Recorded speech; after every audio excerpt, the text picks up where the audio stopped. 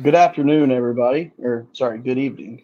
Um, you know me as the Tiger King, but to start the show tonight, we're not talking baseball. My name is Cody. This is my co-host Chris, and many of you are aware. I'm assuming everybody's aware of the tragedy that happened in Nashville, Tennessee yesterday, where 6 lives were taken, and it's a very sad situation. Situation that needs to be addressed. And before we start this show, we want to start out with a moment of silence. Chris, do you have anything to add? Uh, with this, we're going to do this tonight at the top of the show instead of at the end of the show with the random ruminations. We won't have that segment tonight because we're doing this instead. Uh, it just it's time to stop children from being murdered in classrooms. I don't know the answer. I don't know if anybody knows the answer, but there's got to be a conversation had. And with that, just because somebody has an opposing view of you doesn't mean you have to shut them off immediately. We got to start listening to each other and finding out a solution to stop this senseless violence that's taking away our kids. Amen. Amen.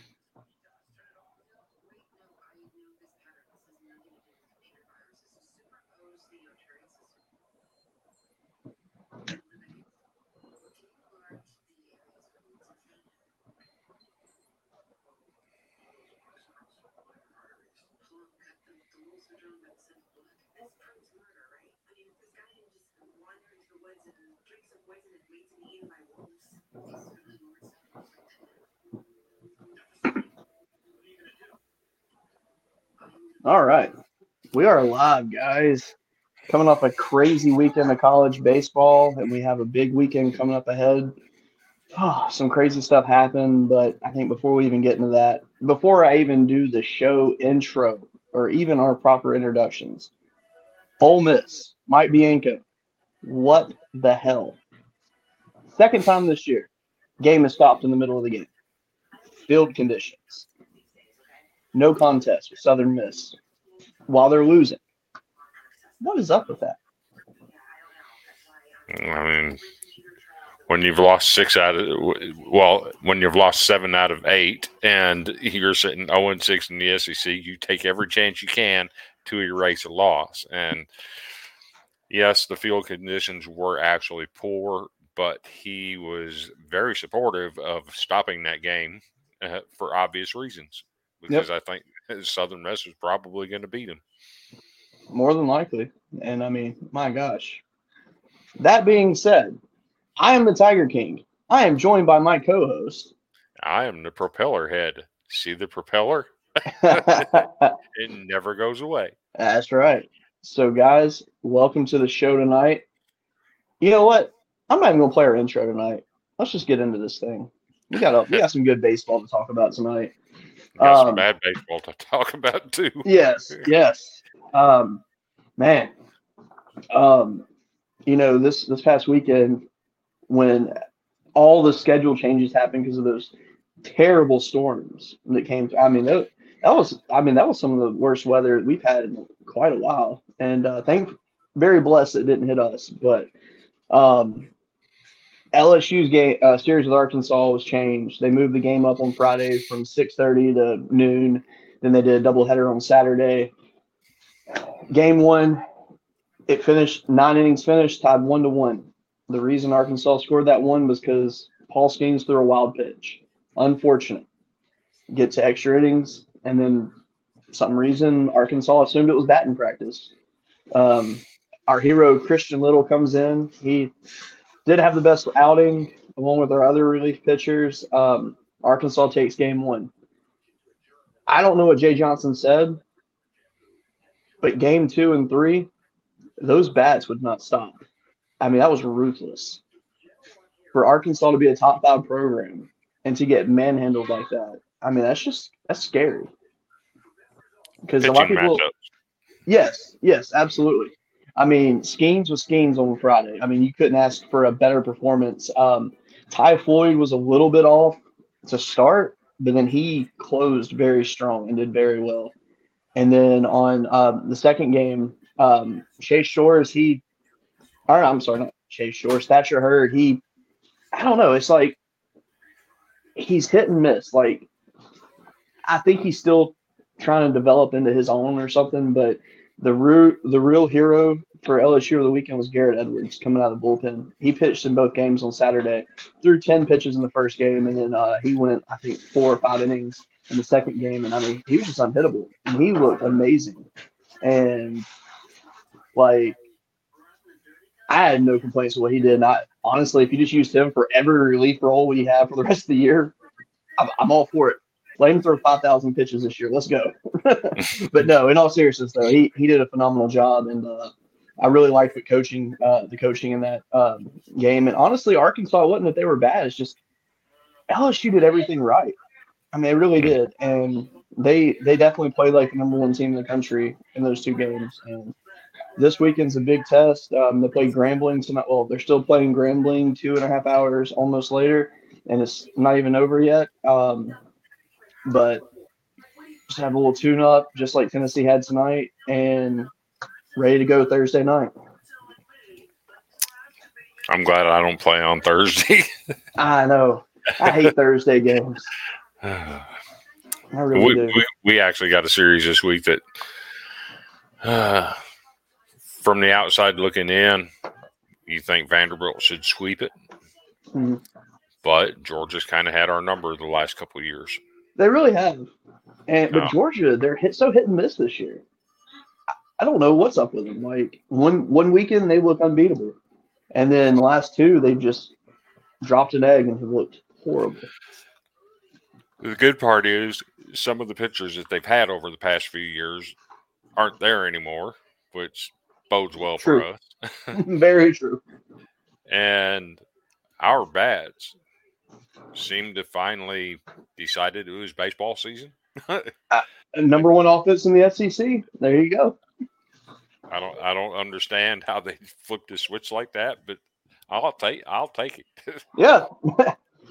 I mean, so far, in SEC play, this dude got to be one of the more impressive offensive lineups that Corbin's had in terms of what they've done so far in conference play. So, just to put it into perspective, in all of 2022, we had 9 players on the entire season hit 3 home runs. Yeah. Already this year, we've got 10 that have 3 or more home runs. Which is insane. Where'd that come from? Because we weren't hitting home runs in the non-conference schedule. And it's literally just been the last few weeks that they've been hitting these home runs. It's crazy. I mean, it's so unheard of, and it's so refreshing to see, though. I'm thrilled to see Vanderbilt hitting them bombs, but it's weird. So, one guy, and I'll use him specifically, Parker Nolan was part of that 2021 team that absolutely got boat raced in the College World Series championship. And he seemed to have taken it personal. Mm-hmm. Because he probably had one of the best weekends a Vanderbilt player has had in quite some time. For sure.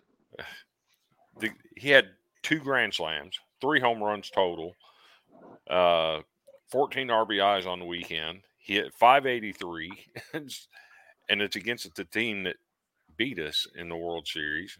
Exactly. And my gosh, I don't understand, why he couldn't take it personal last year. Right. Why we had to go through the struggles. But to see him take that series personal this weekend, I think was a good thing to see. It's definitely good for the future. And definitely. I mean, hey, the way they're playing too. I mean, I'm hoping they're not peaking, because when Vanderbilt's good, the conference is good, and I want them to keep doing good. I really do. Well, there's a couple teams when they're good, the entire SEC is good. Tennessee's one of them. Mm-hmm. We've always said if Tennessee being good makes the SEC better, mm-hmm. and clearly they have. I think Kentucky being good makes the SEC better, because it's not just one of them guaranteed wins. You actually got to go out there and play. Yeah. Now 3 weeks ago, having Kentucky on your schedule looked like a good thing. Now I'm kind of dreading it because LSU has Tennessee this weekend, South Carolina next weekend, and Kentucky the following weekend. How would you like the schedule Tennessee's got? I can't remember what theirs is off the top of my head. It's LSU this weekend, and then after LSU, 3 games with Florida in Knoxville. Ooh. 3 games at Arkansas. Mm. Then Vanderbilt comes to town for 3 games. Oh and then they finally get a reprieve with Mississippi State coming to town. I'll keep our schedule.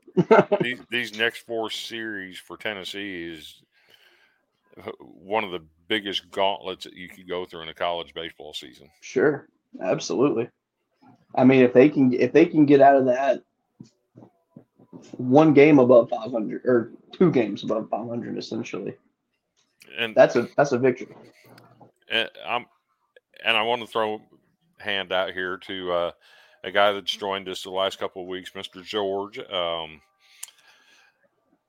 I'm sure he would trade what he's got going on today for the series that he had last week. Gladly losing the series and getting the payoff that he got today. Welcomed a new baby into the world today. I believe her name is Josie. Yes. If I'm not mistaken. Congratulations to George on that. We'll get you back on here next week. You just take time with your family. Yes, congratulations. Very happy that it was a healthy birth. I'm very happy. Good night, Leah. I love you, sweetheart. I'm very happy that everything went well, and gotta admit, baby's super cute, man. Very, very happy for you guys. She took after her mom. That's the good thing. Oh, absolutely, absolutely. Oh man. Oh well. Since we've done a little bit of smack talking here towards some teams, which has been great already. I don't know about you, but I feel like it's the perfect time for us to go ahead and talk about the dirty sock. Well, I mean, once it got dirtied up, it ain't never gotten clean. So I'm about to say, yeah, whatever they used, it's stained for life now. It definitely is. So if anyone's wondering, if you watched our show last week, you can essentially just rewatch that segment and pretty much give you the answer. But dirty sock stays just with the state of Mississippi. It's not getting any better, apparently. Ole Miss, we'll give you a little bit of love since it was Florida that hammered you, but Mississippi State, it's okay to lose to Vanderbilt. That's okay. But to get absolutely demolished by any team is not okay. And that was just straight up embarrassing. I mean, it was the most embarrassing performance I've seen all year, probably, in the SEC. Vandy put up 55 runs in 3 games, never scored less than 11. And actually, 2 of them, even though they got the gap in the 9th inning, 2 of them were run rule games. Yep. I'm counting it as run rule. Oh, absolutely. I'm going to look this stat up real quick because I saw it at work, and I want to make sure I have it exactly correct. It's just the conference only statistics, and you're gonna enjoy this one. What do you think Mississippi State's team ERA is right now, and just conference only? I saw this the other day. I want to say it was going into the game on Sunday. It was 16.16. Well, they lowered it a little bit. It's 14.98 now. Oh, they held us to 11 that day, so it got a little bit better. I mean, my gosh. And then the next worst is A&M at 8.88. I mean, that's they gave up just about 7 to 9 runs a game against Tennessee, didn't they? In every game. Yep. Their offense kept them in it, but just was not enough. Didn't have the arms. Here's a fun statistic for you. Vanderbilt has the best batting average in the SEC at 366. And this is only, and by the way, it's only 6 games. They have, and this is crazy, 82 runs on 82 hits. To put that in perspective, the next closest amount of hits to them is LSU with 67. And we saw what LSU did. Yes. And then you go and you look at the home run category. Coming into conference play, Vanderbilt had what, 11, I want to say? 10. 10? Okay. Yep.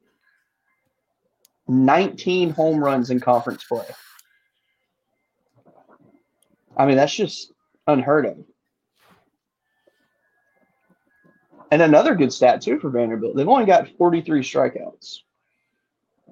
Because I know historically Vanderbilt's been a pretty strikeout-heavy team. 43 strikeouts in 6 games is not terrible. So what's our LOB numbers looking like? Let's see if it gives me that stat. Of course it's not going to give me that stat. Because that LOB is the bane of my existence. Oh, of course. Every year, Vanderbilt is among the nation's leaders in guys left on base. And I think I saw Sunday they had like 5 LOBs, which that's actually not bad. Not bad at all, considering it's Vanderbilt, and for the last 10 years they've been averaging about 10 a game. Sure. All right, let's see. I think this might.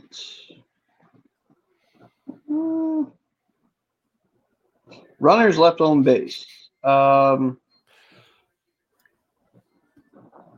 42.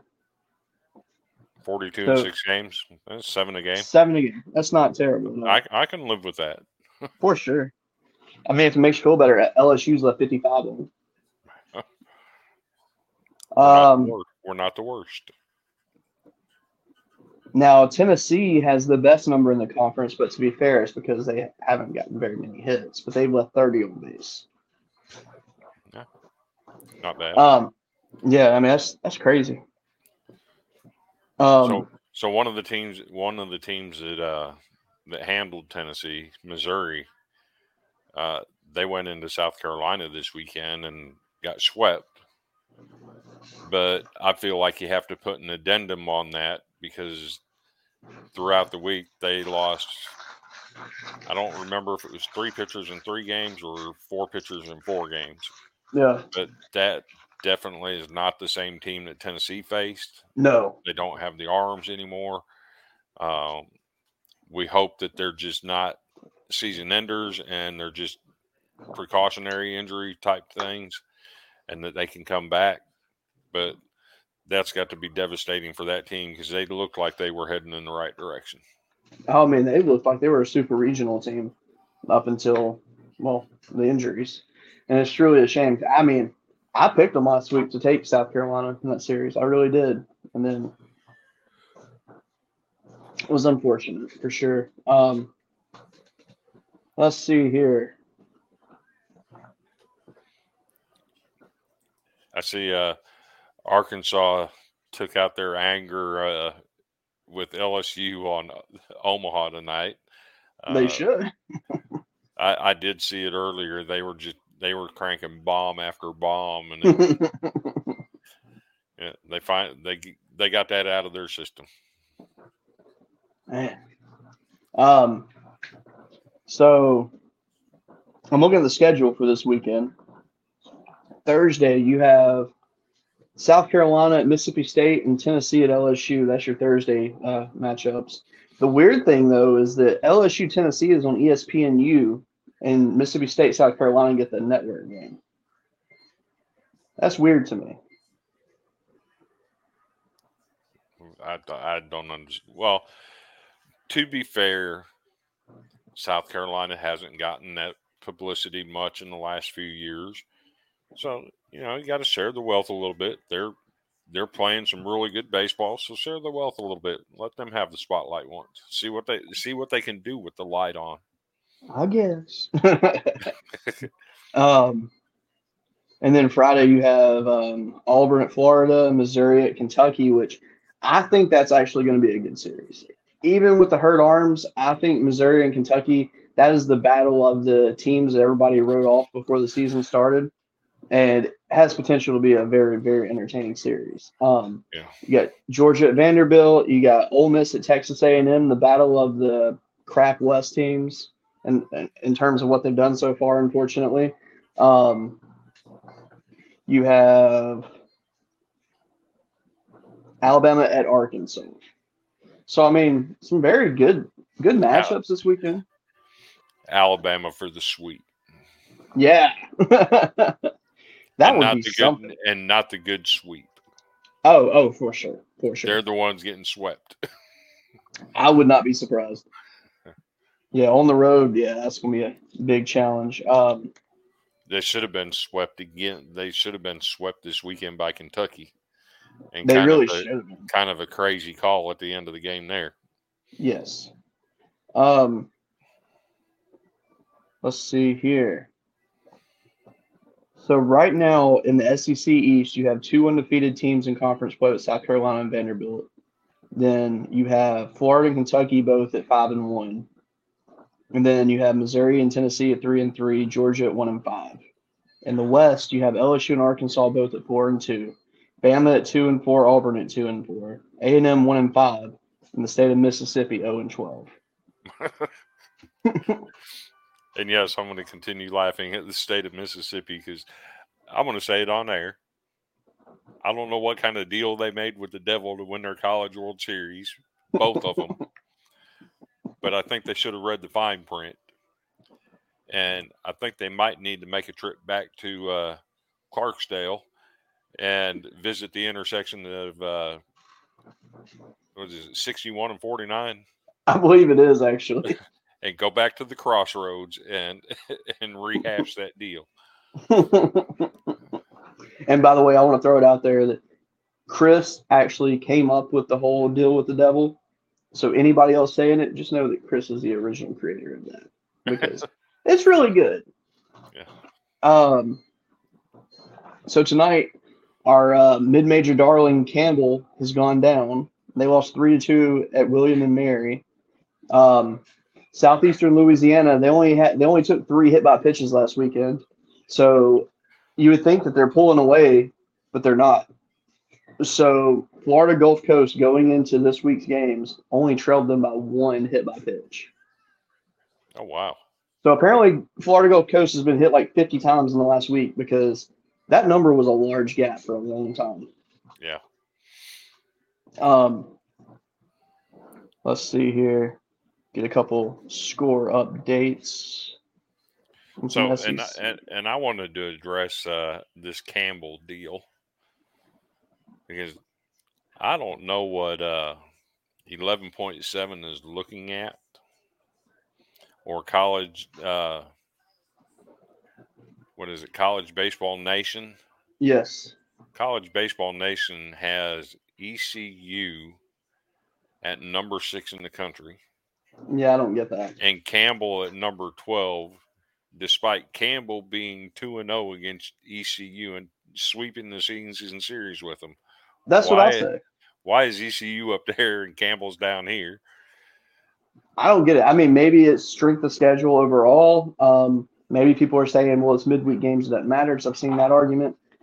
I'm sorry. At the end of the day, head to head, that's all that matters to me. It's baseball. Yeah. 2-0. That's important. Yep. Like I was telling you off the air, LSU is currently playing Grambling. They're up 16-4 right now, or sorry, 17-4 right now in the 7th, and they were literally going against a soft tossing lefty, and by soft tossing I mean his fastball was 72 miles an hour tonight. And the fact that that's in D1, it blows my mind. So Vanderbilt actually didn't have a game scheduled for tonight, but last week's game against Lipscomb was rained out. They stopped it in the 3rd inning. So tonight they restarted the game completely, rescheduled it, started the game at the top of the 1st.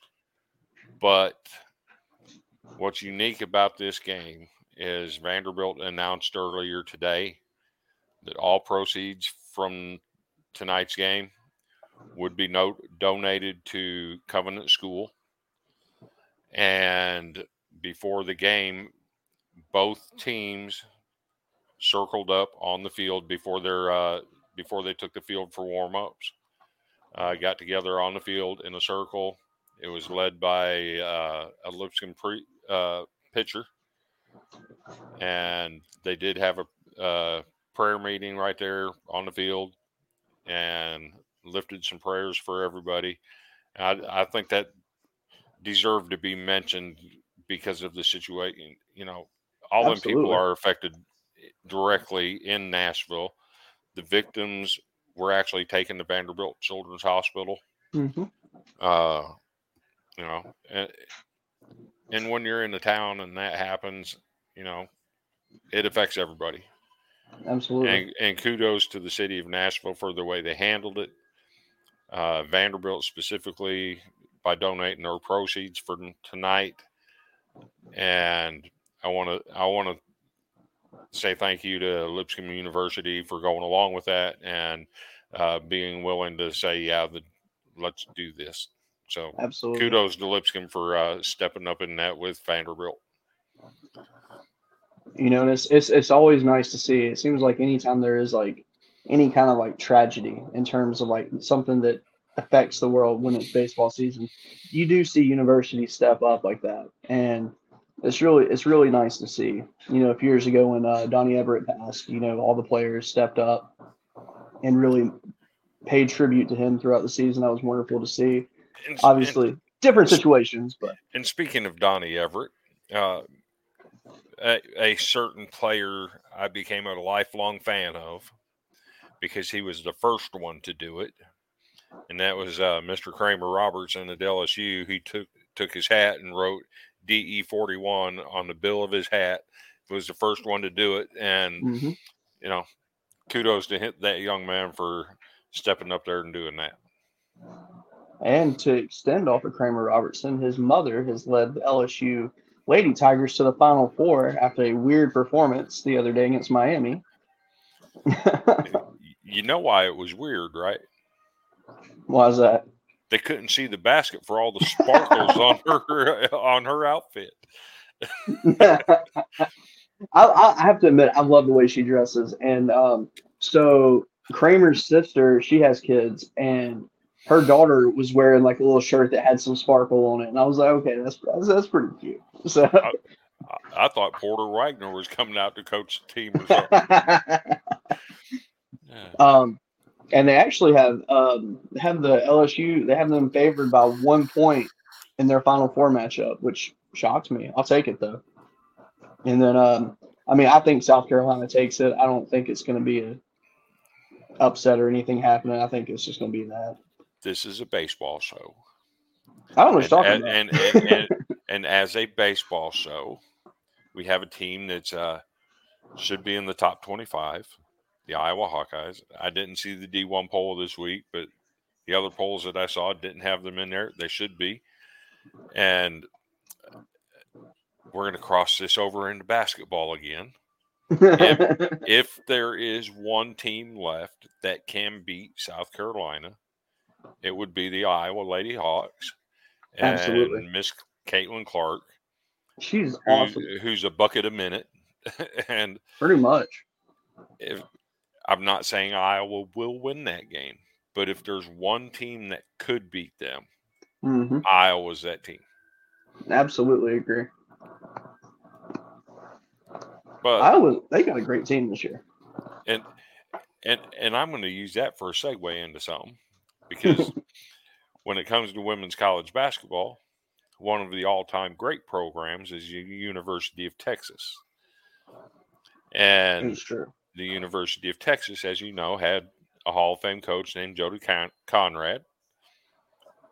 But not only did Texas have an elite basketball team in the women's basketball, they've always had an upper echelon baseball team. So is there anything you'd like to add to that part? Yes, there is actually. because the Texas Longhorns have been on a roll lately. I mean, they have been amazing. I owe them a heat streak now that I think about it. Totally forgot to make that. We'll make that and post that because they have earned it. They have played their hearts out ever since their start of the season was very rough. It was, and a lot of people wrote them off instantly. And the last now 16 games. They played A&M tonight, and last I saw they were winning. They have been unbeatable, and their pitching has been great. Offense has been great. Everything you could ask for, Texas has done it right. And with that being said, they are the recipient of the Golden Broom Award, which is special because they are the first team this year to get a Dirty Sock and a Golden Broom Award. So that's a turnaround. It is, and I love to see it. Yep, and they're currently at 14 straight, and I think they'll be at 15 tonight if they hold them. So I really hope they do because I like seeing A&M go down. So, but yes, shout out to the Longhorns. They're doing a very good job. I like this turnaround they've done. I really hope it continues for them. I hope it carries over into the postseason, and I really hope we see Texas at the. I mean, I'm not going to say Omaha, obviously, but I want to see them at least make a super this year. That'd be awesome. Yeah. It's always good when Texas is in a super regional. Absolutely. They're one of the blue bloods. They are leading 5-2 in the bottom of the 8th. Awesome. Good to hear. Against Texas A&M. And they need that too because they're 0-3 against the SEC so far this year. So this would be a good win for them. Yeah. Yep. So I don't know about you, but you ready to do some predictions for this weekend? Well, I was going to touch on the Golden Broom. There were a couple teams that were up for that this week. For sure. One of them I'm going to give mention to because they did beat a ranked team. And what is significant about that ranked team is the Florida Gators had not swept Ole Miss since 1988. I did not know that. Wow. That's a long time ago. I mean, that's my entire lifetime, plus 2 years. That's when I graduated school in 1987. Wow. So it goes back that far. And yes, what Texas did in sweeping Texas Tech is the first time in 16 or 17 years, something like that. Texas Tech is going in a completely different direction than Ole Miss at the time. And that was the deciding factor, is the level of competition and the trend of the two teams that were playing. We also considered Virginia. Mm-hmm. I believe it was Virginia that swept Florida State. Again, Florida State's going in the opposite direction that you want them to. I didn't even nominate Vanderbilt for a Golden Broom because the level of competition just wasn't there. No. So, but I wanted to throw that out there. We were taking some grief earlier in the week about Florida getting a Golden Broom, and they were considered the deciding factor was the direction of the opponent that they were playing. Absolutely. And speaking of Virginia, they played a team that's been fringe top 25 the last couple of weeks, Old Dominion, who actually was coming off of like a 15-game winning streak, and they beat them 8-1 tonight. Virginia is a team to definitely keep an eye on this year. They played some really good baseball so far. Let's see here. That's an interesting score. What's that? Top 9, Florida International 5, Miami 3. Ooh. Oof. That's not good at all. Let's see here. And Oklahoma State goes out and lays an egg tonight. They sure did, but Dallas Baptist needed that win. They needed it bad. UCLA on a downward trend as well, losing the series to Washington, and getting beat by Cal State Fullerton tonight. They're heading in a bad direction. Yep. Which is very strange because a lot of people had UCLA as a top 5 team going into the season. Let's see here.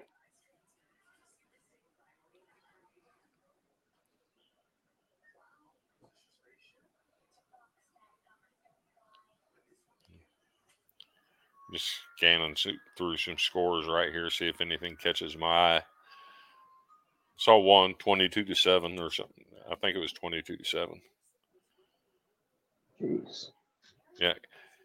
Canisius 22, Binghamton 7. Whew. When you get into some of them smaller schools like that, it's not unusual to see some weird run totals like that. For sure.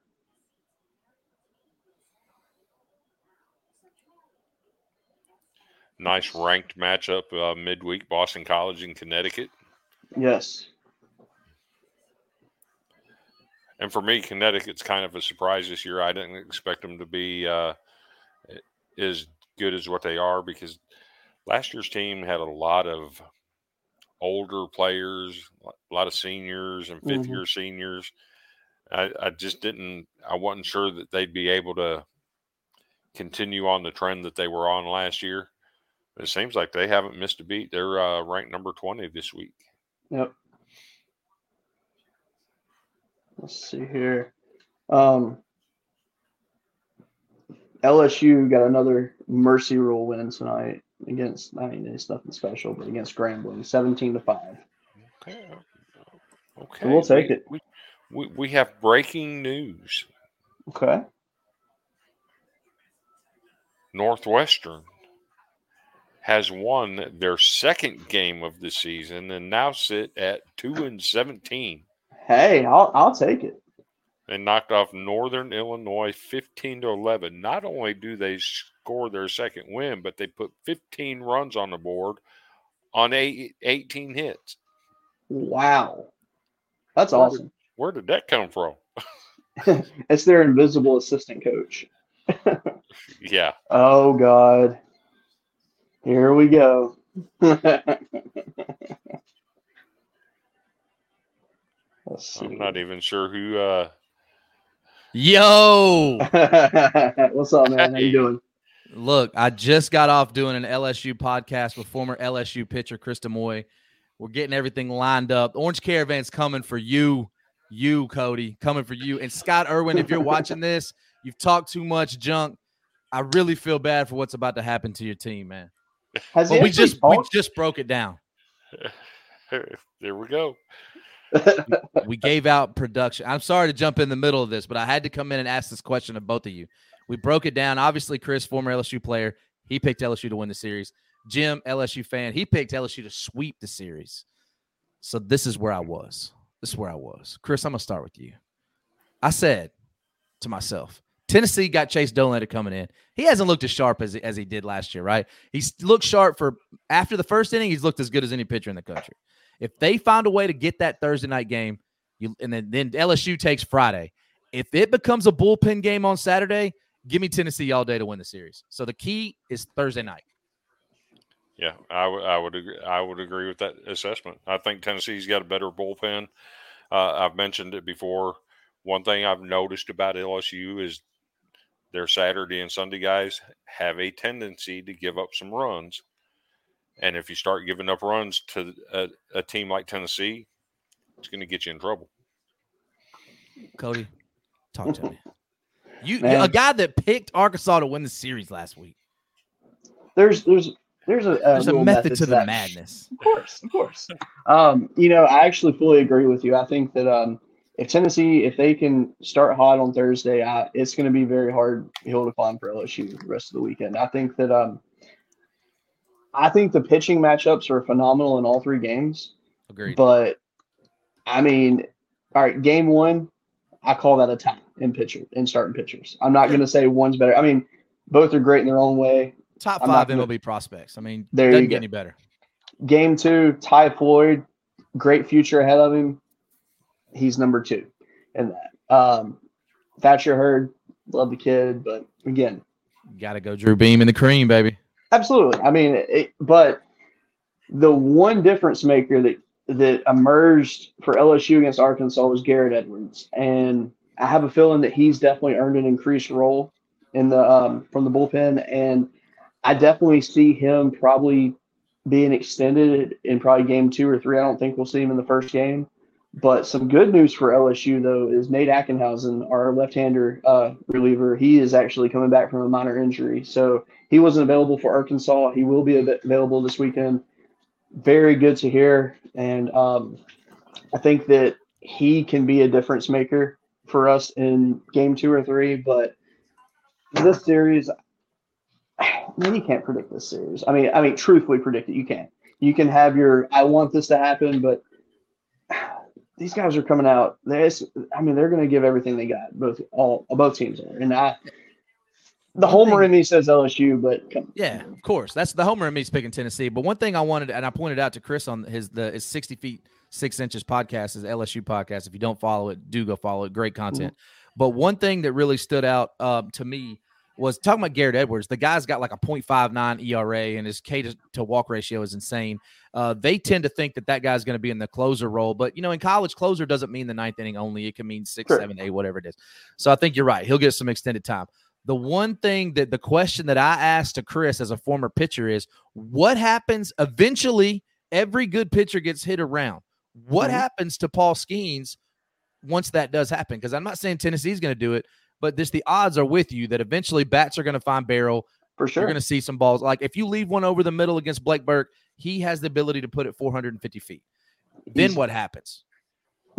We got to see that, right? I think Paul Skeens is the most talented pitcher in the country. I don't know about best yet because I got to see a little bit more, but most talented, because when you look behind him, Chris brought this up, it's not 102. I don't even care about that.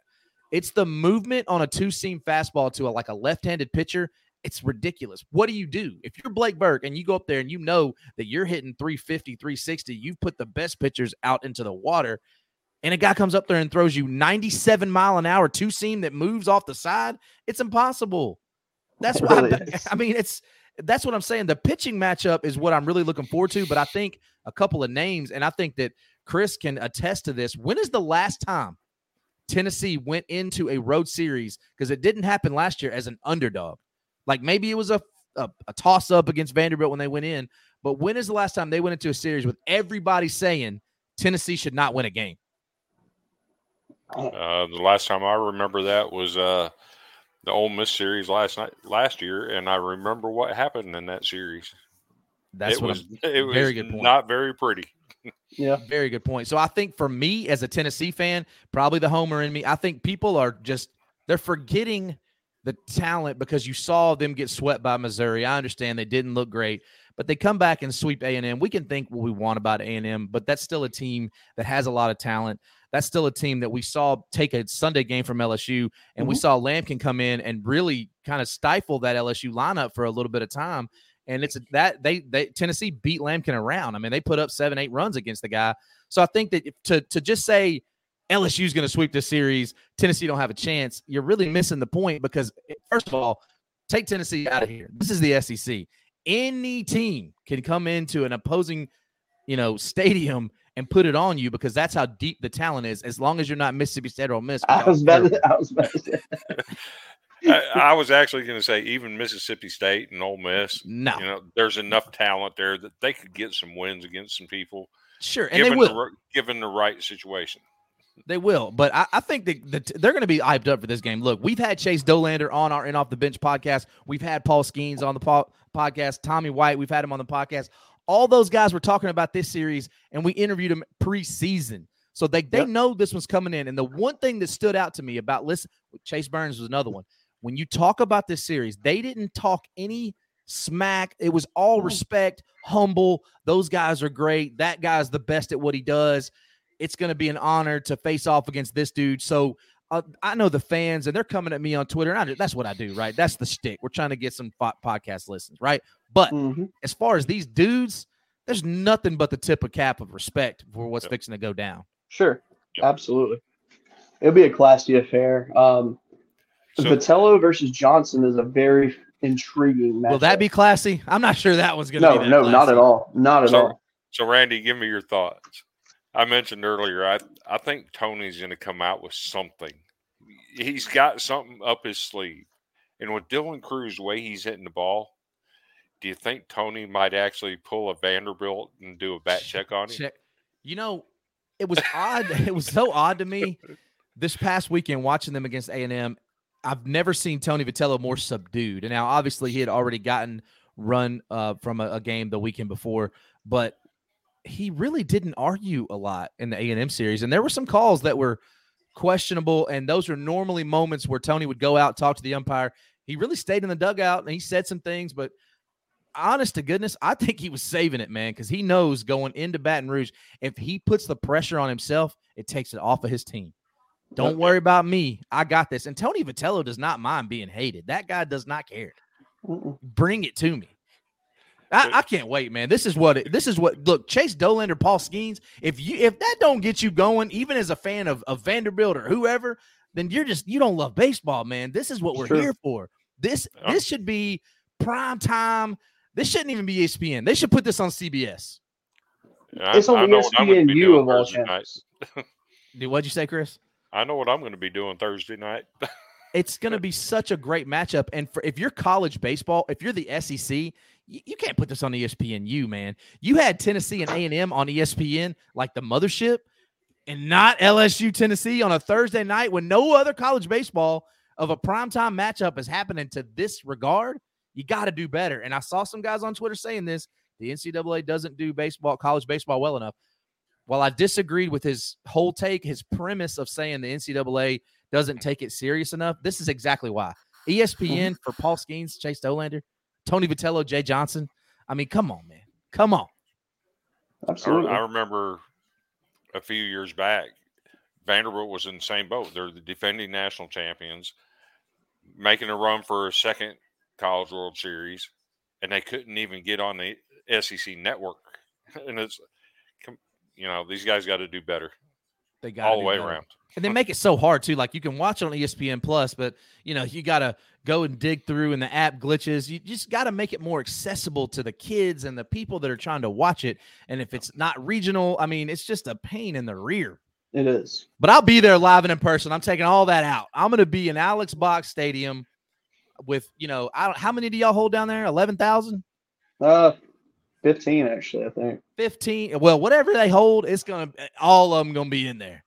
I read on Twitter earlier that they're gonna open up more room for scouts because the amount of scouts that are coming to the Thursday night game specifically to see Chase Dolander or Paul Skeens, I wouldn't be surprised if it's every scout in the major leagues because all of them want a shot. And you're there to see Dylan Cruz, you're there to see Blake Burke, you're there to see all these guys, Tommy White. I mean, a name that nobody's talking about, Chris, and I know you know this as a Vanderbilt fan, that nobody really talks about enough is Christian Moore for Tennessee. To put that down as my X factor. Put that down. Because that guy, he's a dude, man. You want to talk about the heart of a team and who's going to be the guy that steps up? All he's doing is hitting 360 on the year so far. And even in the Missouri series, just hit about 450. Nobody else hitting. Christian Moore just popping. Yeah. There you go. Yeah, definitely an X factor in that series. Another player for LSU that might be an X factor is Christian Little. I hope so. He's faced Tennessee a couple times before. Yep. His freshman year, he did fairly well against them. He did. Last year, his sophomore year though. Last year, not so much. He pitched 2 innings last year, gave up 2 hits and a run. Wasn't spectacular. Yeah, it wasn't bad though. It wasn't bad. Wasn't terrible either. He's going to be another X factor. I think that's probably why he pitched tonight. I agree, but I honest to goodness thought going into the A&M, the Sunday game, Tony Vitello pitched like 7 or 9 guys, and he kept throwing lefties, and I'm like, man, it's weird. Why is he throwing all these lefties?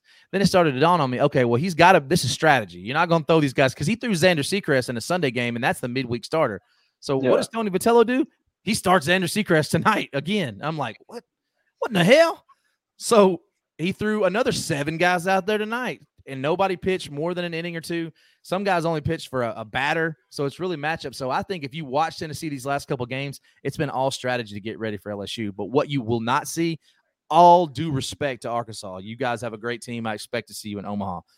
Tennessee's not going to go all in to try to win Thursday night. They're not going to throw out everything they have Thursday night because their goal is to win the series, whether people think that's a realistic goal or not. Tennessee has more arms currently than Arkansas does. Now, Chris, unfortunately for Tennessee, they got a bunch of right-handed starters. That's the problem. And Tennessee, LSU, the left-handed, right-handed splits are pretty alarming when you look at it. Their left-handers have given LSU problems. I don't know, man. It's going to be some fun stuff. The Vanderbilt left-handers didn't give him any problems last year, so. Well, that's true. Vanderbilt.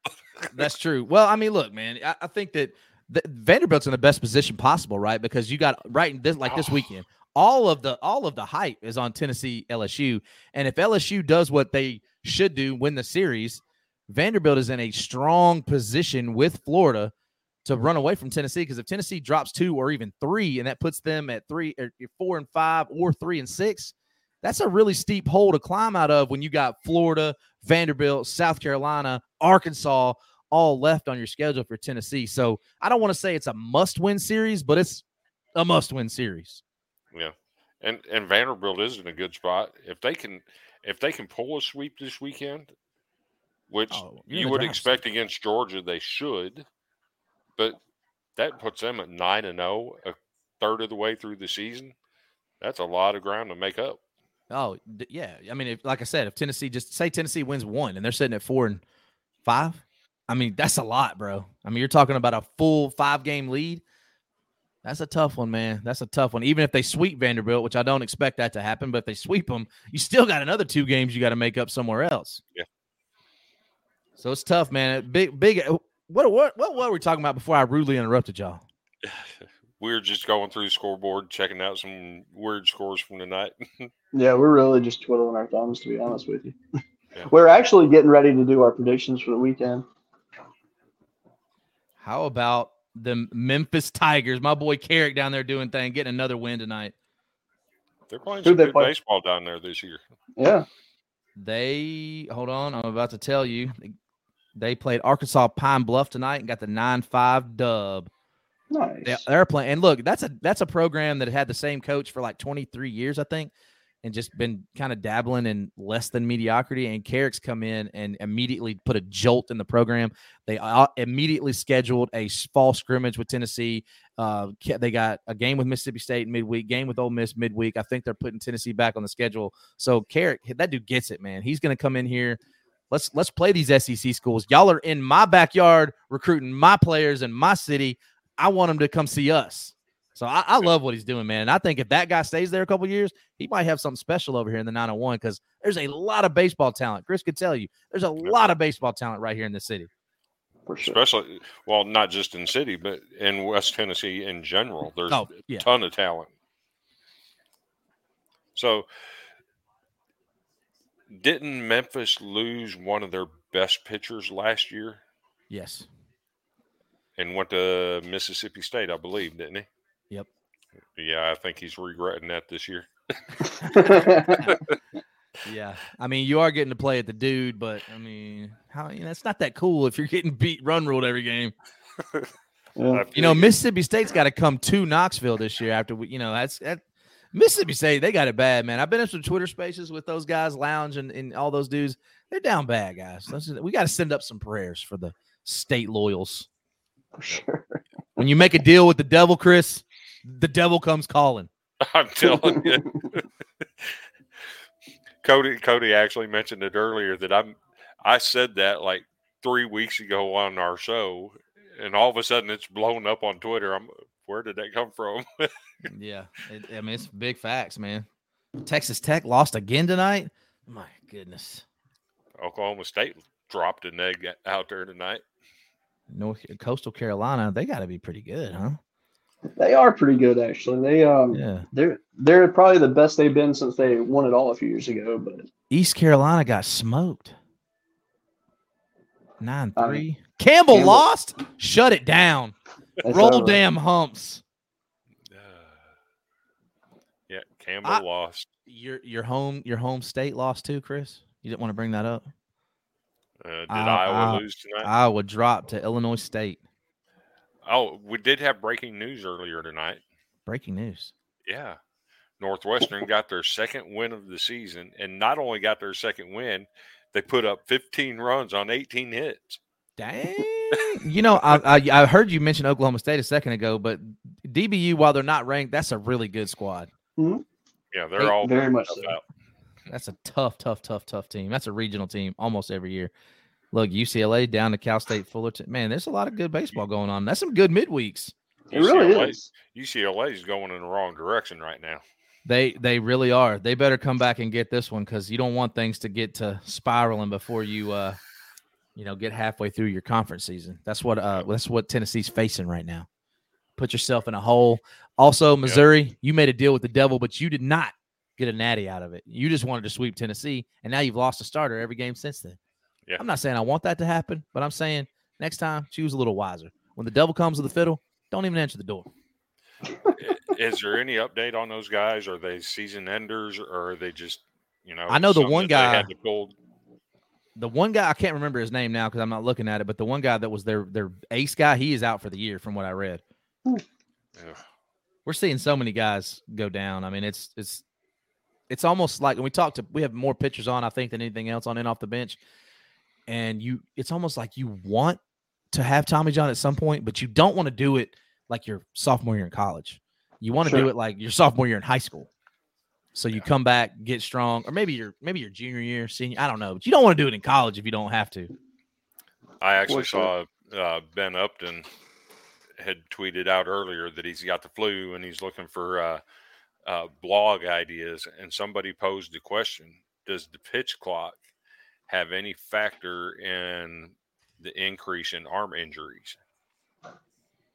He said, that's an interesting one to look at. that is really interesting.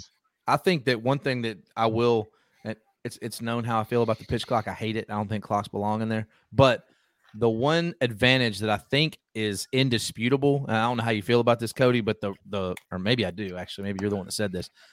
If you're a base runner, you can time it. Like, you get a 3-second head start. Before that, I saw Big Blake Burke make a steal tonight. That dude is like 240.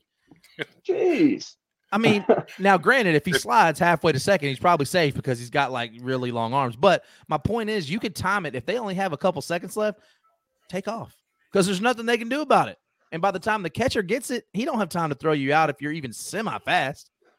I mean, EBJ should have like 100 steals by now. He really should. If he'd stop getting caught. He gave away his secret, man. Well, yeah, he shouldn't. That's why you don't go on podcasts. You don't go on your podcast and tell people what you're looking for to steal a base.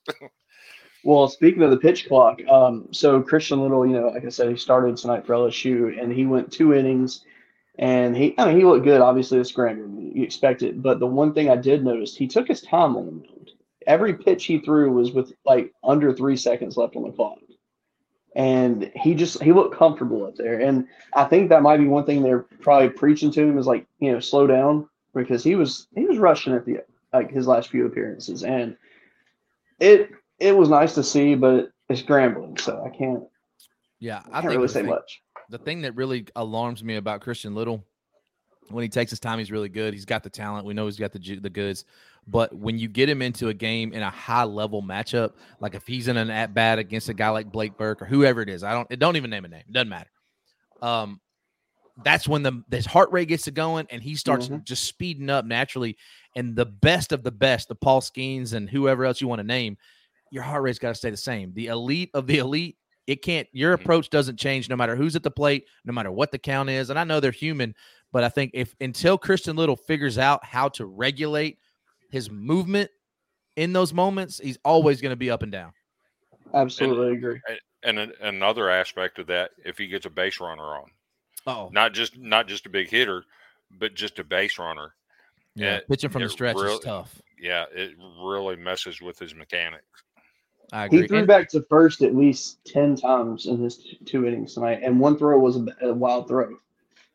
So we actually had a pickup. We brought a pitcher in tonight out of the bullpen, and he never even threw a pitch. He just picked a guy off and went into the dugout. And I was like, well, save the arm for this weekend, boys. Absolutely.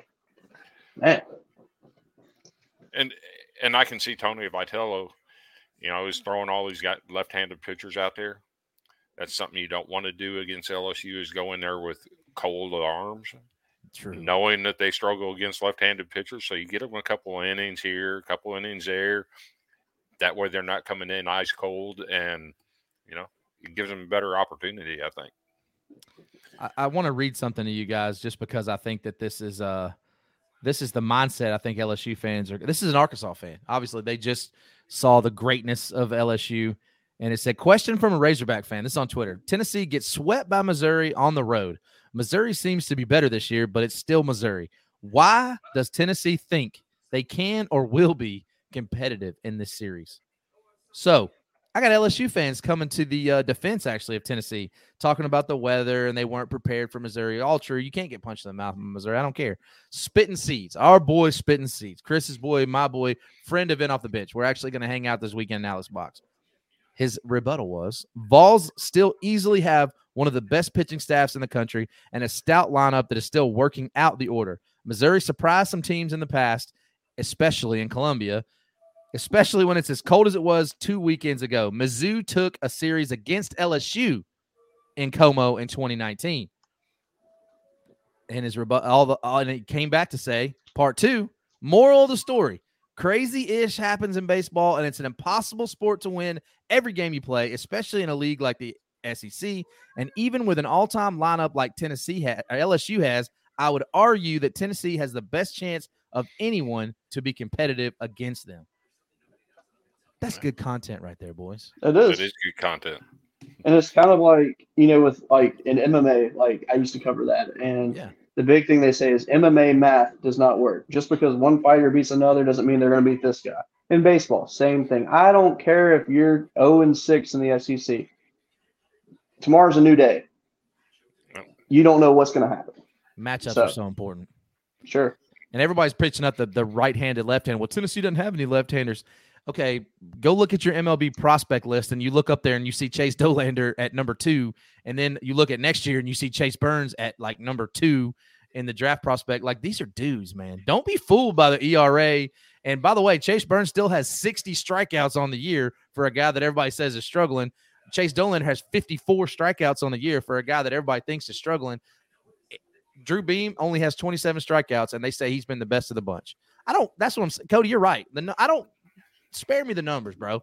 Spare me the numbers. When they roll that ball out there Thursday night and Chase Dolander has it in his hands as a Tennessee fan, or if you're Tony Vitello, I feel damn good about it. Absolutely. Yeah. And that's the same. Paul Seguin's head coach. I'm really feeling good. Absolutely. The same way with Vanderbilt and Carter Holton. You feel good with Holton taking the mound. That's why has he been perfect? Has he been perfect? Absolutely not. But he gives you a chance every week. And you said it, Chris, before the season that I think this pitching staff's going to get things figured out, and they seem to have figured things out. More importantly, the offense has kind of figured some things out too. Is it because they're facing bad pitching? Remains to be seen. Doesn't matter. You got to score runs to win the game. That's what they've been doing. But Carter Holton's still been one of the best in the SEC. And I said it again before, and I'll say it again. Vanderbilt is in a prime position because really nobody's talking about them. Yep. Everybody's talking about Tennessee struggles. They're talking about how great LSU is. They're talking about Florida and Cags. All those things are headlines. Cags deserves all the credit. Sproat deserves to have a lot of attention. Vanderbilt's just like, I'm cool. Tim Corbin don't care about that. I don't need all that. Right. Hey, put us on ESPN Ocho. We're just going to be here. And when y'all are watching us play in Omaha in a couple months, y'all be like, damn, where they been? And a guy like Parker Nolan, taking things personal from past experiences, you got to love that. I do. I'm actually anxious to see Parker Nolan play at Tennessee this year. Me too. Just to see what he does. Because that's his hometown. I got to get up there for a game. There's a couple things I wanted to go to Alex Boggs, and it just worked out with my daughter's travel softball. It was a Thursday night game. Going to make a day trip because I have to be back for a tournament. There's a 2-day tournament. Anyways, long story short, I got to go to Alex Boggs. I want to go to Baum Walker, and I want to get up to Lindsey Nelson to see the Vanderbilt series because I've been a Tennessee fan my whole life. So, give me some mercy here.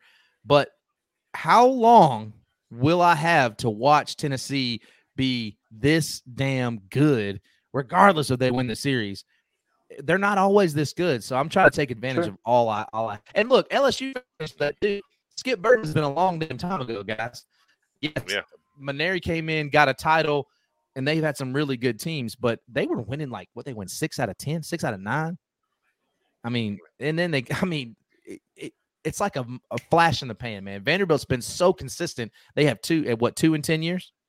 Yeah. I mean, how you get to witness greatness, man. What we're seeing in the SEC right now, everybody wants to talk about football and how good it is, and it is. They're better in baseball. This league is really deeper in baseball. Absolutely. I think Kendall Rogers is the one that said it this weekend. The last 2 College World Series teams are 0-6 in the SEC. That's how good it is. And Mississippi State's lost 17 straight games in the SEC. He said that's what makes what Tim Corbin has done at Vanderbilt that much more remarkable, because sustained success is hard to come by no matter where you're at in the SEC. I totally agree. Tim Corbin is absolutely, and Dave Van Horn too. I know they haven't won the titles, but to be consistent as he has been, and I think that is where, Jay Johnson, for all the hype that they're getting right now, he still has to prove that he can sustain, that he can build it and sustain it, right? Because sustained success is hard. Look, people thought that Tennessee was going to come back in this series. They were ranked number 2. Some even had a number 1 going into the series. But Tello's got to prove that. Like, he has built enough respect in the SEC where people expect them to compete, and that's great. But do it for 10 years. Do it for 15 years. I mean, that's what we got to see. We know all these dudes know baseball, right? There's not a dude in the SEC, even Lamonis. Like, the guy knows baseball. By the way, he's getting fired. I don't know. No harm, Mr. Lamonis. I hope that your next job at Middle Tennessee State treats you well, but it ain't going to be at Mississippi State. Yeah. Foxhall, I hope, to be honest with you, I'm not sure you should be a coach anymore for college baseball. And definitely don't go to high school, because I don't need you throwing out nobody else's arms. Me personally, I thought Gary Henderson should have had that Mississippi State job to begin with. Fair. Interim coach, you take your team to the World Series, you deserve a full-time spot. But fair, they got Lamonis instead, and I feel like the way you treat people, you reap what you sow. If you treat people bad, it's going to come back to haunt you at some point. No, but I don't think any Mississippi State fan would trade the title, though. I don't think they would. Probably not. I want to ask you guys a question, and I'm kind of taking over. I apologize, but you're good. Lamonis he's out, right? Unless there's some miraculous turnaround. So if you look up and down the lineup, and I think we all, and it's going to sound like I'm a homer because I'm saying this, Josh Elander getting a look at that job. Ooh. He's going to get a head coaching job soon, but is Mississippi State too big of a job to be his first one? I mean, because that they are really, really good. But the position they're in right now, I think they're willing to take a risk. And that's it. Look, that guy's a phenomenal recruiter. Every major arm or every major player that's come into Tennessee always brings up Elander as the reason they committed there, or Frank Anderson. Tony Vitello is great, right? But that's a different game. But I'm talking like Josh Elander at Mississippi State. That could be tight. Young, energetic, young family. Man, he could put some life in there. If it's not Josh Elander, what are some names you guys think? Give me Gary Gilmore from Coastal Carolina. Solid. I know that's random and probably unexpected, but I think someone like that would be just a top, pick for them. And then, you got teams like, honestly, some of these mid-major schools, I think their coaches are going to start getting poached for these bigger jobs here soon. And you got, I don't know what Campbell's head coach's name is, but that guy's got I was just thinking about him, that he's going to get a job somewhere. Yeah, for sure. You know what's weird about that, though, in college baseball? Is it okay, if you're going to – is it more even? Like, Campbell can win a College World Series. Like, they can do it there. He doesn't have to go to Mississippi State to do that. If you're a guy that's at East Carolina or Coastal Carolina or Campbell, why do you take that job? Like, I can get there and I can win a whole lot more games. Is it just money? Because, I don't know what he's making. It's Justin Hare is his name. I don't know what the guy's making, but it's probably not Lamonis money. No. You wouldn't think it would be. Justin Hare. Let's see. Let's just look up some salaries here. This is I'm very interested because if that guy's making, I mean, I wouldn't be surprised if that dude's making $250,000. That's Which, kind of by the way, I could make that to coach baseball. Oh, same. Right. I would take 80. Let's be real. Well, are they a private school? Because his salary is not public record. Oh. It says that his net worth is between 1 and 5 million. I think that's a kind of a gap there. Jeez. So I'm gonna take the lead here. Our friend Sam, big South Carolina Gamecock fan, has posed the question: is Vitello great though? I want to take the lead on this. He's better than Mark Kingston. Ooh. I said what I said. He is. I don't think that's a hot take. I think that's true. I think that if you were let's do this. Let's do this on the fly. On the fly. If you were to rank right now your top 5 coaches in the SEC, you got to say Corbin, you got to say Dave Van Horn. Vitello's got to be in that 3-4 range. He's got to be. Oh yeah, for sure. Yeah. For sure. You got Corbin, Van Horn, Sully, Vitello, and Johnson. No, Bianca. Got to put Bianco there. I don't think so. No. You don't think so? Just because he's so little. I think y'all are like hating because he's so little. Johnson's been to 2 College World Series. I think Bianca might have been, but I'm not certain. I think Bianco's been to 2, but he's only one. He's got a win though, man. This guy's got a ring on his finger, man. Don't Johnson have one at Arizona? I didn't think they wanted it there. Did they win it with Jay Johnson? Are you sure? Was he the coach when they won it? I didn't think he was. But he might have been. You might be right. No. He doesn't have one yet. No, he doesn't. I'm looking at it now. Playing career. Point I can't remember. Loma Nazarene. Yeah, so his head coaching record in the tournament is 19-9, but he does not. He has one Pac-12 title. No, he has no title. He's a runner-up. That being said, he's only been coaching D1 for 9 years. And he's got a 354 and 190 record. That's pretty solid. Yeah. My man played at Shasta. What the hell is Shasta? Shasta College is in Redding, California, with branch campuses in Bernie, Weaverville, and Red Bluff. It was only founded in 1950. My man went to the first online college in person. That's where Jay Johnson got his digs in. It's a beautiful campus if you got a chance to check it out. By the way, I'm going to put this out there right now. I say it every year when they're in the NCAA basketball tournament. If anybody, if I'm a player in college baseball, I'm going to Florida Gulf Coast. That's where I'm playing. Put me on the island. I'm out there on the beach, on my dorm room. I got beautiful women. I got beautiful scenery. And I'm good at baseball.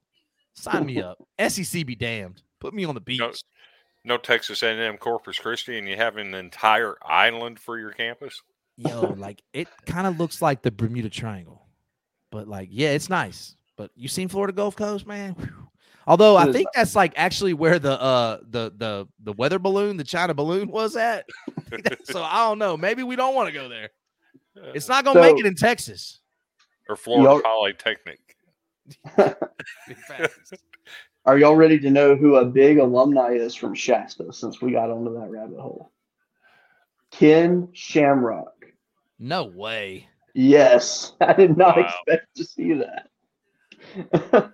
Wow. Ken Shamrock. Redding, California. That's a small, I mean, they only have 8,500 students. That's small. That's small. I mean, the University of Memphis is pretty small, and they got like over 30,000. Yeah. Yeah. That's crazy. All right, we was going to Pick'ems. My bad. I'm getting a sidetrack, man. No, you're good. Oh, it's all fun. That's what it's about. All right. We like getting all these little nuggets from all these smaller schools. Absolutely. Speaking of smaller schools, Iowa Wesleyan, who's always had a fairly decent baseball program, is closing its doors after 181 years in existence. Dang. There's going to be a moment of silence. Midwestern baseball players going somewhere now. Let's see here. So, Kentucky, Missouri. Who you guys got? At Kentucky, by the way. Kentucky. I got to go with Kentucky with the injuries that Missouri's taken in their pitching staff. This will be the first time for me this year, but I'm going against Missouri and taking Kentucky as well, unfortunately. I think I know the answer to this, but Alabama at Arkansas. Yeah. Woo pig, baby. Yeah. Yeah, I think Arkansas. I said it earlier. Arkansas sweeps that one. Oh yeah. I mean Alabama. They're just kind of proving people right, and yeah, Arkansas easily. South Carolina and Mississippi State.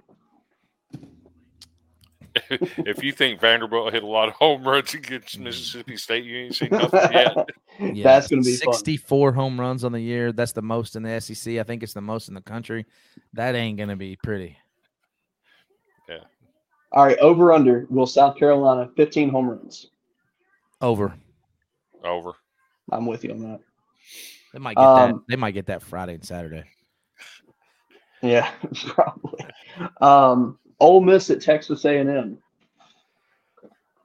Hotty toddy, gosh almighty, who the hell are we? They're winning the series. Not only that, they're sweeping the series.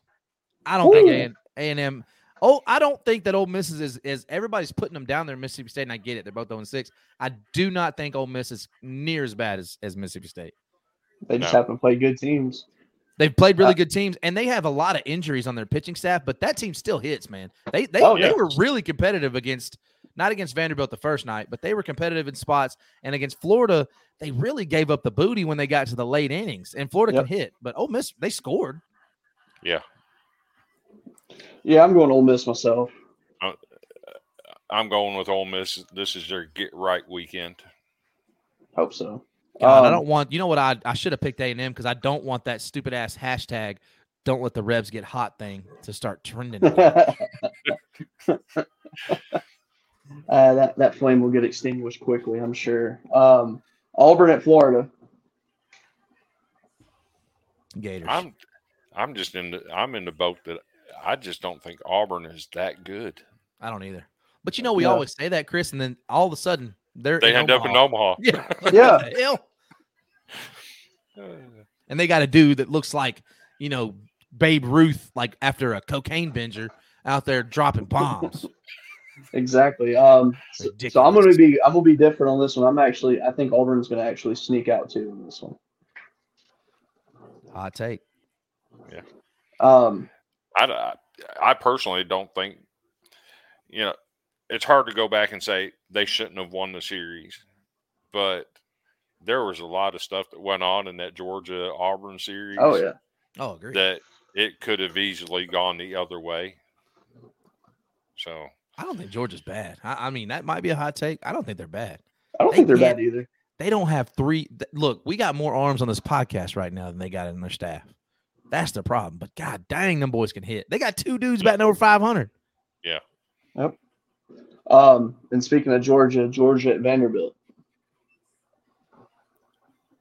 Oh, I'm going to go Vanderbilt, but I think Georgia takes a game. I think Georgia can get a game. They can hit, and if our pitchers ever blink, it's a bad game for us because we're going to be in trouble. Yep. But the hot take is Georgia wins a game 15-11. Yeah, wouldn't surprise me. We gave up 7 runs on Sunday to the worst team in the conference. That's facts. Yeah, I think had me sweating. Yeah, I think Georgia does take one for sure. I think it is going to be a close.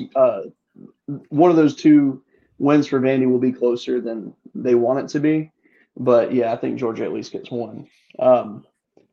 The big series, trap series. Georgia, it 100% trap series. And if it was on the road, I'd be more concerned. And Georgia's had our number the last couple of years. Mm-hmm. Absolutely. All right, the big series of the weekend: number 10 Tennessee at number 1 LSU. The best pitching matchups. Well, the matchup in Thursday night, which is a shame that it's got to be Thursday of all nights, but. I'm happy because I'll get to be there now. Yeah.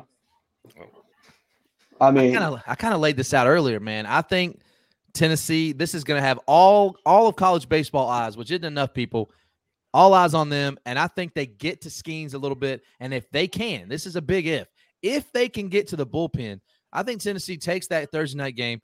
LSU comes back, gets the Friday game. And then the rubber match, if that goes to a bullpen game, because I like Tennessee in that scenario.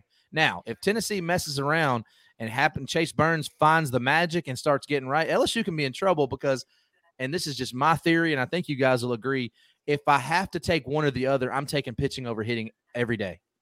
And I just feel like Tennessee, people are forgetting that pitching staff, not just their 3 starters, that bullpen is still one of the best, if not the best, not only in the SEC, but in the country. Kirby come in there with them blonde curls and he doesn't even look like he's throwing hard. That dude will come in there. He'll put his Marlboro Red out. He'll crush that Bud Heavy on his forehead. And by the way, he's a lefty, Cody. Y'all struggle against lefties. You don't want that guy. But do we struggle really? We're hitting 263. Okay. I mean, what's the other slash? What's the other slash? What y'all hitting against righties? Like 347. That's 100 points. But yeah. I agree with you. It's overblown because people are saying it. But what I'm saying is the name that's a great name drop because Kirby, that dude is not going to be scared to come in the game in the bottom of the 8th inning. Not at all. He's like, oh, y'all need me? Oh, all right, cool. He'll come out there. You need me to throw a 60-mile-an-hour fastball? I got you. Oh, you want me to throw it? Hey, change up. Watch this. 47. Dude ain't scared. He's going to have like a dip stain on the front of his shirt. He's Kenny Powers, baby. Let's go. Yeah, I think it's going to be a great series. I don't see a sweep happening by any means. I think that the big difference maker is actually going to be it is going to be offensively, actually. I think that now, especially now that I think LSU is starting to realize who their designated hitter is, with Cade Beloso making his crazy emergence over the last few weeks. Creole Bambino, baby, get off the bench special. I think he is going to be a difference maker in this series, actually. For some reason, he is seeing the ball better now than he ever has. And Agreed. He had a home run tonight. Who am I kidding? I think LSU takes 2 or 3. I think that, and I think LSU will score double digits in those 2 games. Ooh, that's hot take. It is a hot take. So, and I'm going to preface this with everybody knows that I hate the University of Tennessee. Everybody knows that. So everybody's assuming news. Where I'm going to go here. But I'm going to shock you. I'm going to name drop a couple guys. Camden Sewell. Kirby Connell. Those guys are going to play major roles. I think they get to the LSU bats. I'm taking Tennessee wins 2 out of 3. Okay. Dun-dun-dun. We got breaking news. Chris Keenhold has picked Tennessee to win a series. This may or may not be the first time ever. Hell hath frozen over. The name to watch out for, you're throwing out an X Factor. You brought up Cade Beloso. Cade Beloso is a friend of it off the bench. Love the kid. I think you're right. He's found it. Trey Morgan being in left field, even though I'm firmly against it. I don't want to get on that soapbox because if a scout tells me that dude doesn't grade out as a major league first baseman, I think you don't know what the F you're talking about. However, I think Trey will be at first this weekend. He will be, but I'm saying I think you're going to see him a little bit because you're going to want to get some of those other those bats in there like Cade. But Christian Moore, a name to watch out for. The guy's an X factor, and like I said earlier in the show, if you're looking for him, as the kids would say, I'm him. Christian Moore, they're not going to be scared of the moment. And the one thing is, man, Alex Box is so it's going to be electric. You're going to have some night games in there, and it's going to be rocking. And Tennessee's not going to be scared of the moment. They're not going to be scared of the moment. They got punched in the mouth, and I think that even though how bad it hurt those guys, and a lot of those guys are gone, losing a series like Notre Dame helps you grow as a team. It helps guys like Chase Dillalander. It helps you. Notre Dame talked about it when they went into the year before and played Mississippi State. and they had a rubber match, and Mississippi State won the game. Notre Dame talked about it. Even though a lot of our guys left, that series helped us go into Knoxville, win that game. And I feel like that as the growth of the Tennessee program goes, this is going to be another step in that direction, whether they win the series or not. If you go in there and win a game and you're on the national stage, whoever that guy was earlier that says, is Vitello great? We don't know if he's great yet, but what we do know is that guy has these kids listening to what he's saying, buying into what he's selling, and they're on the main stage, and everybody's in college baseball should be watching this series because it's two heavyweights in the SEC. Agreed. And there's so much pitching for Tennessee. I could name drop guys all night long. Seth Halverson, these guys are going to play major roles, and I take pitching all day over bats. Camden Sewell, the Gator killer. Xander Seacrest, another lefty. Bimby, Ben Joyce's twin brother, Zach Joyce. The guy comes in, and he don't throw 105, but he's throwing it about 101. There's so many arms. Chris is right. When you come in, look, and over the course of a season, let's just say that Tennessee they win the Florida series, but lose the Vanderbilt series, and they're sitting up there and they get to that 15-16, but they keep their arms healthy. I'm cool with that, man. I'm cool with that. I don't need them to go through and win 26 SEC games anymore. That was cool. It was fun. It didn't mean anything because we still got put out in the super regionals. It's a fun ride to go on a ride like that. Mm-hmm. But hey, LSU's finding out now, ain't they, Chris? But at the end of the year, when you get put out of the tournament and you don't get to go to Omaha, you're like, that wasn't as fun. That wasn't as fun. We flipped the dude off in the middle of the game for what? It is fun. Speaking of injuries, though, so Jay Johnson, he had a press conference the other night, and two of our pitchers had Tommy John surgery. Javen Coleman had it last summer. Last season. He is like 13 and a half months out now. He was thrown on the mound the other day because preseason they said he doesn't do some bullpens, and they were going to determine if he was inactive or not this year. Well, through the other day, hitting 92, and he threw 5 sliders, so everything is projecting up for him. Grant Taylor had surgery in January, and he was like a top 50 overall prospect for next year's draft. For this year's draft. He announced that he's using a red shirt and coming back next year. And Johnson even said even if he only gets him for the last quarter of the season, he's happy with it. Because he was actually supposed to be a starter for us this year. So very, very happy with that news. Randy found something he's studying. There's a lot. LSU Twitter, and Chris, you know this as a Twitter aficionado. It's really been non-existent. LSU Twitter's been non-existent for a lot of years. They found their voice. They found Tennessee fans. But what's really got me puzzled is the Arkansas fans, they really hate Tennessee Twitter. They hate Vol Twitter. Everybody hates Vol Twitter. I understand why. Everybody hates Vol Twitter. I understand why, because we are quite toxic, if you will. But Arkansas taking LSU, and after just getting your teeth kicked in, come on, man. We're supposed to be fighting the evil empire together, Arkansas. You just got smoked, and you're coming out of there with a moral victory. Well, let me tell you something, LSU fans. Scott, look, Cody, Jim, Tennessee ain't coming in there feeling good about winning the game. We're coming in there to win the series. Tony V ain't dying on no sword. We're not Dave Van Horn. We're not coming in to win a game and then, thanks for having us. We'll see y'all again later. Don't let the good Lord hit you with it. No, we're coming in there to win the damn series. Okay. And if we don't, tip of the cap.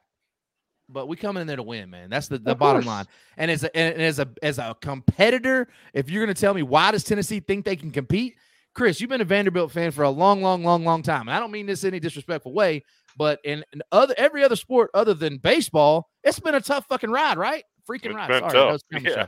It's been but tough. You don't go into a game as a competitor thinking, well, I just hope we show up and really nice. No. We go in there and we want to win. Do you think that a guy like Chase Dolander, who's, by the way, about to be a multi-millionaire, thinks he can't best the lineup? Of course he does. Just like Paul Skeens thinks he can. Carter Holton thinks the same thing. When they go to Knoxville, that's going to be so fever-pitched. Yeah. Vanderbilt will be confident going in. They're not going to go in there thinking, I really hope we're competing with these guys. Hell no. Yeah. Be I better. just hope they learn their lesson from last year and keep their dadgum mouth shut and don't pull no stupid tricks. Just go out there and play your ball and let the play on the field do your talking for you. Yep. You better tell your coach not to check our bats either. You I leave those bats alone. I still think that would be so epic if Dylan Cruz gets up there and he hits a moonshot and Tony walks out and points at the bat. That would be fun. Real quick, I know we're trying to wrap up. I'm going to ask you both a question. Cody, obviously being the LSU fan, and I will die on this hill. I saw a guy, I've seen them walk Dylan Cruz to get to Tommy White multiple times this year. Mm-hmm. Tommy White has made him pay. He's hit grand slams. Yep. If I'm Tony Vitello and I have that opportunity, I'm walking Dylan Cruz and I'm pitching to Tommy White. I'm doing it because I understand that Tommy White is great, but I'm not letting Dylan Cruz I'm just not. I'm not doing it. That guy's too good. Yeah. I mean, if I had to walk one and pitch to one at me, that's exactly what I would do. But to be honest, if I had the arms that Tennessee has, I'll go for the strikeout every time. I might pitch to both. And you know what? To be honest, Chris probably knows this too. I mean, you don't see Tony Vitello or Frank Anderson. They don't intentionally walk. I don't know that they ever do it, to be honest. I can't think of a time. Maybe that's overconfidence. I think in 21 they did it a little bit, but then they weren't near as developed as what they are now. So, and it was a different set of arms too. Yeah, no, you're right. No, yeah, with these sets of arms, because nobody knew when you're coming in. You got Chase Burns and Drew Beam. You didn't know you were getting these guys. Seth Halverson was supposed to be the Sunday starter. Drew, he gets hurt. Xander Seacrest was a starter. You mentioned it earlier about Camden Sewell. He was a starter. I mean, these are dudes that could outside of, well, maybe Vanderbilt too, but outside of Tennessee, LSU, and Vanderbilt, those guys are probably Friday or Saturday starters on most other SEC squads. Yeah, absolutely, easily. All right, boys, I've kept us long enough. It's all good. We enjoy it when you jump on. Absolutely, give some life to this place. We're just these two mundane dudes that are like, oh yeah, UCLA's headed in the wrong direction, and you just come in there and throw the salt and pepper all over it. Yeah, this is paprika up in here, but I can't wait to see it, boys, because this is separation weekend. It really is. This will be 3 series in. We know what we got. And look, if we look back after this weekend, Tennessee's got a hell of a road to go. You got Florida, you go to Arkansas, you're back home against Vanderbilt. Then what's your consolation? You got South Carolina. So it's tough for all of us, man. And nobody's feeling sorry for anybody. You know, it is what it is. So, and look, hey, LSU, they ain't got it easy either, man. If they think they're going to roll through and just sweep everybody, I mean, we've seen already that ain't happening. They didn't sweep A&M. They didn't sweep Arkansas. It's hard. It's hard. And that's coming from a fan of a team that won 26 games in the SEC. It's hard. Yep. And it's very costly to do that too. Yes. Yeah. Ask me about it. I know. Jack Brannigan at Notre Dame. I'll never forgive you. But at least you made it out of your regional, though. We didn't even get out of our own regional. We did, but we had to play the daggum Campbell Humps, man. It was odds were against us, and those guys were dropping bombs and talking ish while they were doing it. Their fans were everywhere. I mean, that was a heck of a regional. And then what do you get? Notre Dame and a group of 37-year-old men. Yeah, I wouldn't pick those dudes up on my slow pitch softball team. And all of a sudden, they came in there dropping bombs, making it look like our dudes was throwing slow pitch. It's all good, though. Well, I got to jump, boys, but, hey, love what y'all are doing. Go damn Vols. We'll see y'all Thursday night at Alex Box. I might go live. I might paint my chest. I might go full Bruce Pearl. So question for you real quick before you jump off. We know Cody's little girl plays ball. How did Arlington Middle School do tonight? So we're back-to-back, Chris. Back-to-backs are tough. We won last night 21-4, right? Big district game. Come back tonight, play the first-place team in the district, and it did not turn out so well. We lost 6-3. We found hitting late. So we had 3 straight triples, I think, in the last inning. Time runs out, and we just ran out. We ran out of time, Chris. That's what we did, man. We had a runner on third, ran out of time. Yeah. But hey, we're back at it Thursday night. We're back at it. We're going to be going to get Collierville again, and we got to do a little better. But look, here's the big news of the week, man. I got 4 kids, 3 of them now playing ball. Saturday morning at 9:00, my 4-year-old has his T-ball debut, a game, no practice. We ain't talking about practice. We're talking about a game at 9 a.m. At 9:30, my 7-year-old plays her first coach pitch game ever, 1 field apart from each other. Meanwhile, my 13-year-old, who's, she's a veteran to the game, we will be at a tournament in either Tupelo or Oxford. I can't remember where we're playing now. I have to look. But we're in a 2-day tournament, so I'm going to have to be really moving some things around. It turns out I had more kids than I know what to do with, and I'm no longer in man-to-man. I'm in a zone. That's why I divorced my first wife, so I could watch more kids more times. You know what I'm saying? Now we kind of got to go out and do this team thing. I got my husband-in-law, which that's my ex-wife's husband now. He's out there doing his thing. I got a kid over here, kid over there. Hey, man, I love it. But I want to tell everybody this, too. Cody, you got young kids, right? Chris could tell you this. He's like 75. He's got grandkids now. Listen, it's such a moment in time, man. This moment, what do they say, Chris? The days are long, but the moments are long. The days are short. I don't remember what they said. Yeah, but man, it's gone in a blink, man. My son's about to be 17, Chris. I'm old as hell. You are old. My daughter, my twin daughters, are 27, Ooh. And one of them just drove off the lot in a 2024 Ford Bronco Sport and decided to start saving money.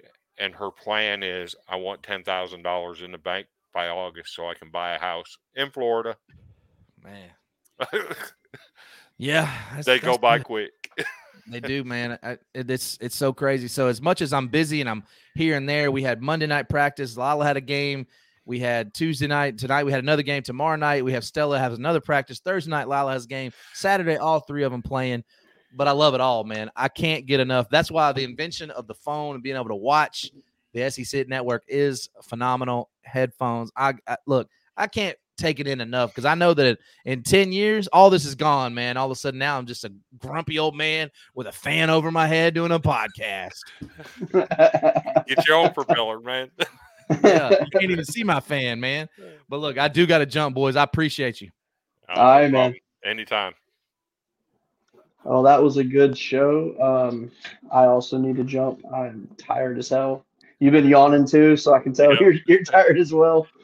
Yep. Duty calls for work in the morning. So, yes. You got anything else to add, or? It's going to be a fun weekend. That series in Baton Rouge is going to be absolutely huge. Although it doesn't have the luster of Vanderbilt and Georgia, for me personally, is huge because if we can pull that sweep and get to 9-0 in the SEC, man, that's a lot of ground for anybody else to make up.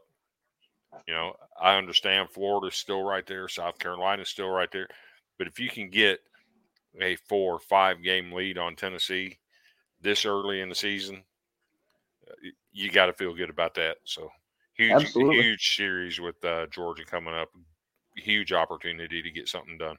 Yeah, the next 2 weeks you need to be an LSU fan, technically, with LSU playing South Carolina and Tennessee. Hey, and Kentucky the third week, man. Yes, sir. All right, well, I'll get you a purple and gold shirt.